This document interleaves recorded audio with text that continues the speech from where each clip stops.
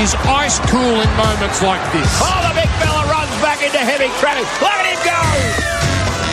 Oh, my goodness. He knocked the headgear off him. This is unbelievable rugby league. G'day, Maroon here. Footy Talk coming up for a King's birthday special. We're going to talk about the Storm's dominant win. Yeah, can't wait to dig into that, Maroon. And we're also going to be talking Luke Brooks and his quest for a new club. Hello, everybody. Welcome to the Footy Talk podcast. It's Anthony Maroon and James Graham for this edition on the King's birthday. Gemma, how do you commemorate this big occasion? With a great rendition of God Save the King at breakfast table, of course, Maroon. No, only joking, of course. It is not actually the King's birthday. Yeah. It's just a holiday here in New South Wales. Bizarrely, not a holiday celebrated in the motherland of mine. So, not really with anything, but Maroon, I'll be working very hard here, talking with you, then off to the Dogs game, Monday scrum. You know, busy work. Don't even get double time either for holidays here at SCA and on Footy Talk and Triple M. But hey, don't bite the hand that feeds you, as they say. Some people might suggest, I'm just thinking out loud here, that you get double time anyway. Yes, perhaps they would suggest that, but unwisely. Yeah, let's talk a bit of rugby league, shall we? We saw the Storm's dominant win over the Sharkies. They 50-plus in the end, the Storm scored. It was just a complete, you said it a couple of times in the call, James, a complete Melbourne Storm domination. Can I start with your thoughts on that? Yeah, we'll look at, I think I came into calling this game full of excitement, two top quality teams when they played their peak, but the Storm, their first try, Kamikamitha was pretty lucky off the posts. Then the Sharks got one back, but after that, it was back-to-back errors from the Cronulla Sharks, and they just fell in a complete hole. They couldn't get any energy after that. They lost the energy battle. Yes, they defended well at the beginning of that first half, but then once the Storm clicked into gear, it was all one-way traffic. There was some magnificent performances from some Storm players. Warbrick with a fantastic try, Coach with a couple as well, but it was their origin stars that really stole the show. In Harry Grant, Cameron Munster, those two were just on another planet. They were toying with the Sharks, and they just didn't have an answer. And on those three errors, two of them were at the hands of Nico Hines, or he had a big involvement in those. I just wonder how much the talk of origin potential got into his head before that game on Sunday afternoon. Well, that's obvious. The obvious question everybody's going to want to know, did he do himself any favours in that game against Melbourne? Was he across the line anyway? Had he done enough in the last couple of seasons? I believe so. Right. I believe so. I think he's done enough in the past couple of seasons to warrant selection. He was next in line anyway. He was 14 in that game. Like, why would he be 14 in game one if he wasn't going to be the next halfback? Yeah. Would clearly go down. It would be wrong to react from one performance. Yes, he had a big influence in that loss, but he's also had a multitude of huge influences in everything good about the Sharks over the past couple of seasons as well. So I don't think it's fair to say based off that performance he should be gone. Same with Tedesco. Like, Tedesco doesn't have his greatest game in game one, and then a lot of people are calling for him to go. That's preposterous. Yeah. Preposterous for them to call for Tedesco to go. But in the case of who's going to be New South Wales' number 7, 3-horse race, I think Hines, overall, when you throw in all of the different factors or all of the different areas that Coach Fittler would look at, I think Hines gets the nod. Okay, because we did see over the weekend, obviously, Adam Reynolds. Another great game from Adam, a typical Adam Reynolds game. But there has been a lot of talk around Mitch Moses, and I get your argument when you say, but respectfully, you can't really compare Nico Hines' origin career to Tedesco's origin career, can you? No, I'm talking about the reaction from one game. So, the reaction from, despite all of Tedesco's brilliance over the past decade, people react from game one and say, oh, I don't think he should be the fullback. And, people have reacted already from Nico Hines and saying, oh, that one game has cost him his selection origin too. I don't think one game defines a person, or we should necessarily, look at that one game and say they don't deserve their chance the following week. Okay. Can I stay on the subject of halfbacks? Luke Brooks to leave the West Tigers. I think I feel like, well, you can't sort of blame the guy. He's been a bit of a whipping boy there. And not only that, they have been openly chasing other halfbacks. Yeah, they've actively pursued Mitchell Moses. They actively pursued Sean Johnson now that he found a bit of form. And I think Luke Brooks is well within his rights to say, well, am I the last guy left here? And I think, a change has been brewing for a long time for Luke Brooks. It's been coming for a long time. I think he wanted the move to Newcastle at the end of last season, and that was blocked by Tim Sheens, and now he's come off contract. And the Tigers have come in with an offer. It remains to be seen whether the financial offer will be greater than what he was going to receive at the Tigers, but I don't think this move is about money. I think Luke Brooks realises he's had a lot of pressure on him there at the Tigers, and that pressure isn't going to go away. And this money seems to me, if I'm right, somewhere around the $500,000 mark. Yeah, that's what he was offered at the Tigers, but I don't think he's going into this negotiation to get the best deal. It's about financially. Luke Brooks is going where he can play his best football and where he's not going to be, the constant scapegoat. And yes, the Tigers in the last month or so have been much better, performed much better. His personal performances have been better, but he knows he's been in this boat a multitude of times where, 1 month of good football doesn't mean that the people aren't, ready to take him down after one bad game. I would think, though, James, okay, you want to talk about the money and it's not being about money, but I would suggest there's at least one club who would welcome a 200-game halfback and pay him more than $500,000 a year. Yeah, well, we saw what experienced halfbacks brought to Brisbane last year and this year.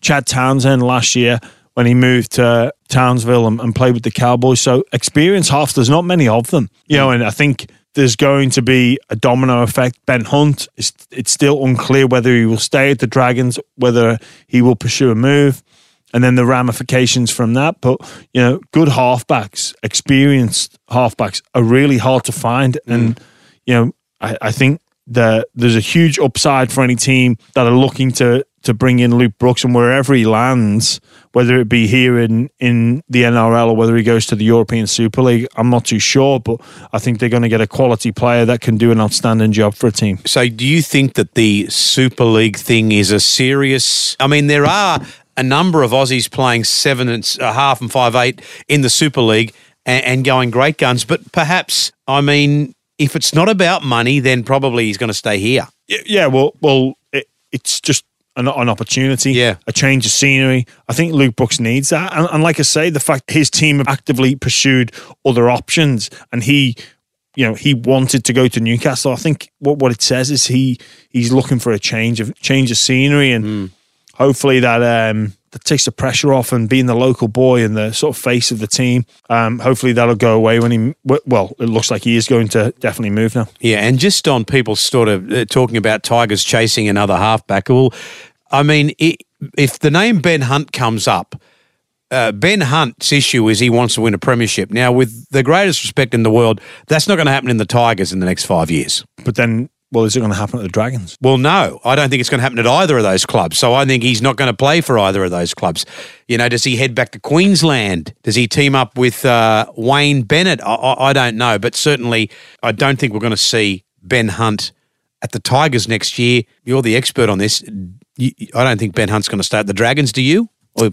I think it's going to be dependent on who comes in and the relationship that person has with the power brokers and they have with Ben Hunt and what's best for the Dragons, and the consequences of him only playing 7 versus playing in the hook and roll. I think the dummy half role. I think for me, Jaden Sullivan is the long-term number 7 for the Dragons moving forward, and whether or not he's willing to wait another 2 or 3 years behind Ben Hunt. And the Dragons, though, instead of focusing on where Ben Hunt is going to play, they need to focus on who the next coach is going to be, and that be the next issue, not on where Ben Hunt is. It's whether or not, and they need to appoint that coach so they can start to solve these issues. Yeah. Because if you don't now, then you start to miss out. Hey, before we go to a break, I just want to go back to the West Tigers for a second. Tim Sheens is potentially unhappy with the Tigers, and Warren McDonald, an old ally is the word I'm looking for.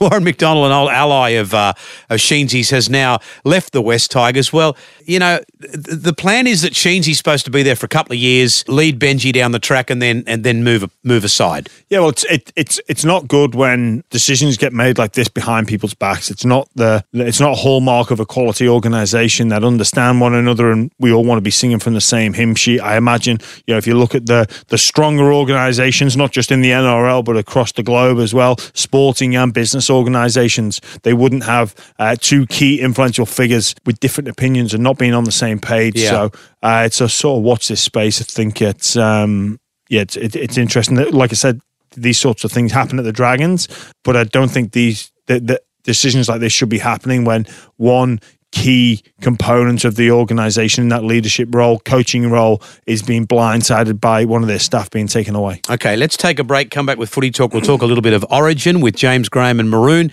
It's Footy Talk.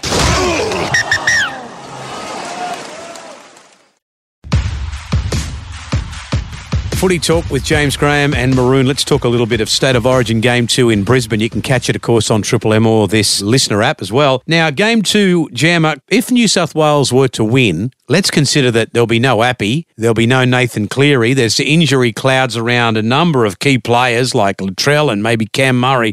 If New South Wales were to win, considering they've never levelled up the series at Suncorp, if they were to win, this has got to be considered one of their greatest victories ever. Look, it will be, but you know, Origin has a rich history of great performances. So where this would rank on the Origin list of New South Wales great wins remains to be seen. It's a huge task. I don't think that will be the talk from Freddie going into this game. I don't think that will be the carrot he will show to his players about this being potentially one of the greatest ever wins. I think the focus for them will be looking back at game one and looking at the moments that they lost and the situations that they were in that they can fix.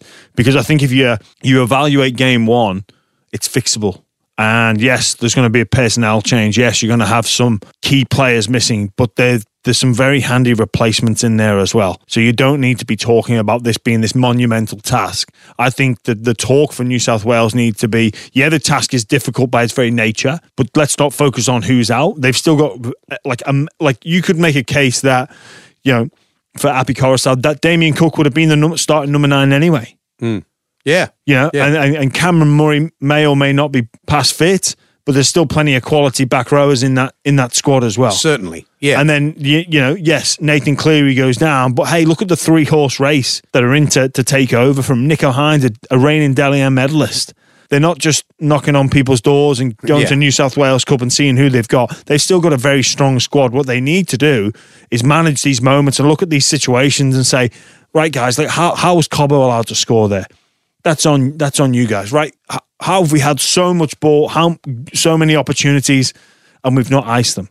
And that's what it's going to come down to. Like, you know, the more I think about it, Maroon, look, it's going to be a hard task to go there, but they've still got the quality and they've still got the personnel there to get this job done. Yeah, well, given the weekend of footy, though, that we've just seen, from the point of view of Queensland and what we know what Harry Grant's capable of, and we know what DCE's capable of anyway, obviously Cameron Munster, I mean, you are not emotionally involved in this either way. I'm asking you a fair dinkum question.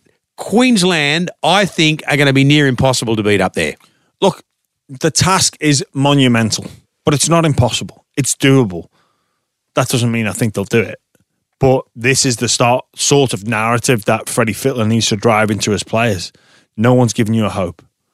Everything's against you. We're going up there, smash and grab mission. Let's get on, boys. Let's get in there, get it done. Let's get the shotguns out. Let's get a robbery happening. No one's expecting us to be there. Let's surprise them. Let's be quick.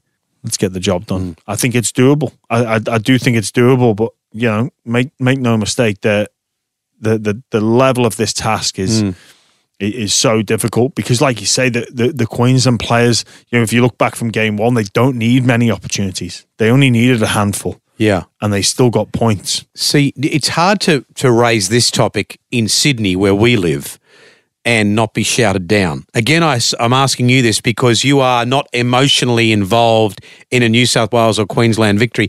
Now, we've seen in the last couple of seasons where New South Wales origin greats get very offended when people say New South Wales as a group don't buy into it like Queensland do, don't get it like Queensland do. Now, the greats of our game get offended if they hear that, and that's fair enough. Then we see Queensland scored 2 tries in the dying minutes of game 1, a man down with no bench. So maybe Queensland have an argument that they do get it better than New South Wales do. Well, they appear to handle adversity on the field a lot better than New South Wales. They seem to play that underdogs tag role a lot better. They seem to thrive off that. And maybe perhaps that could be Queensland's undoing in game 2, that they will go into this game as favourites. They will go in expected to win. They will go in expected to, close out this series, and there will be no decider. Perhaps that could be their greatest strength, what's worked so well for them in the past. They flip, and the opposite of that becomes a weakness for them. So it'd be interesting to see. But I think, Maroon, it's hard to gauge. I speak to a lot of people in different walks of life. My mum and dad being a prime example. Everyone's busy. No one could be busier. No one could be busier than my parents. Now, let me tell you, my parents, on the grand scheme of things, are not that busy. But I can show you messages on my phone. Oh, so how was your weekend? Busy. I'm like, come on, you're not busy. Yeah. Everyone's perspective's a funny thing, and what it means. Might mean everything to old New South Wales players, but it also means everything to the old Queensland players. Yeah, what's your everything? Yeah, absolutely. Well, as usual, mate, you are wise. You are truly wise. And look, I look forward to seeing you next weekend. Another big round of footy, and of course, once again, just on Origin, you'll catch the whole thing live on Listener or on Triple M. James Graham, thank you, mate. Pleasure as always.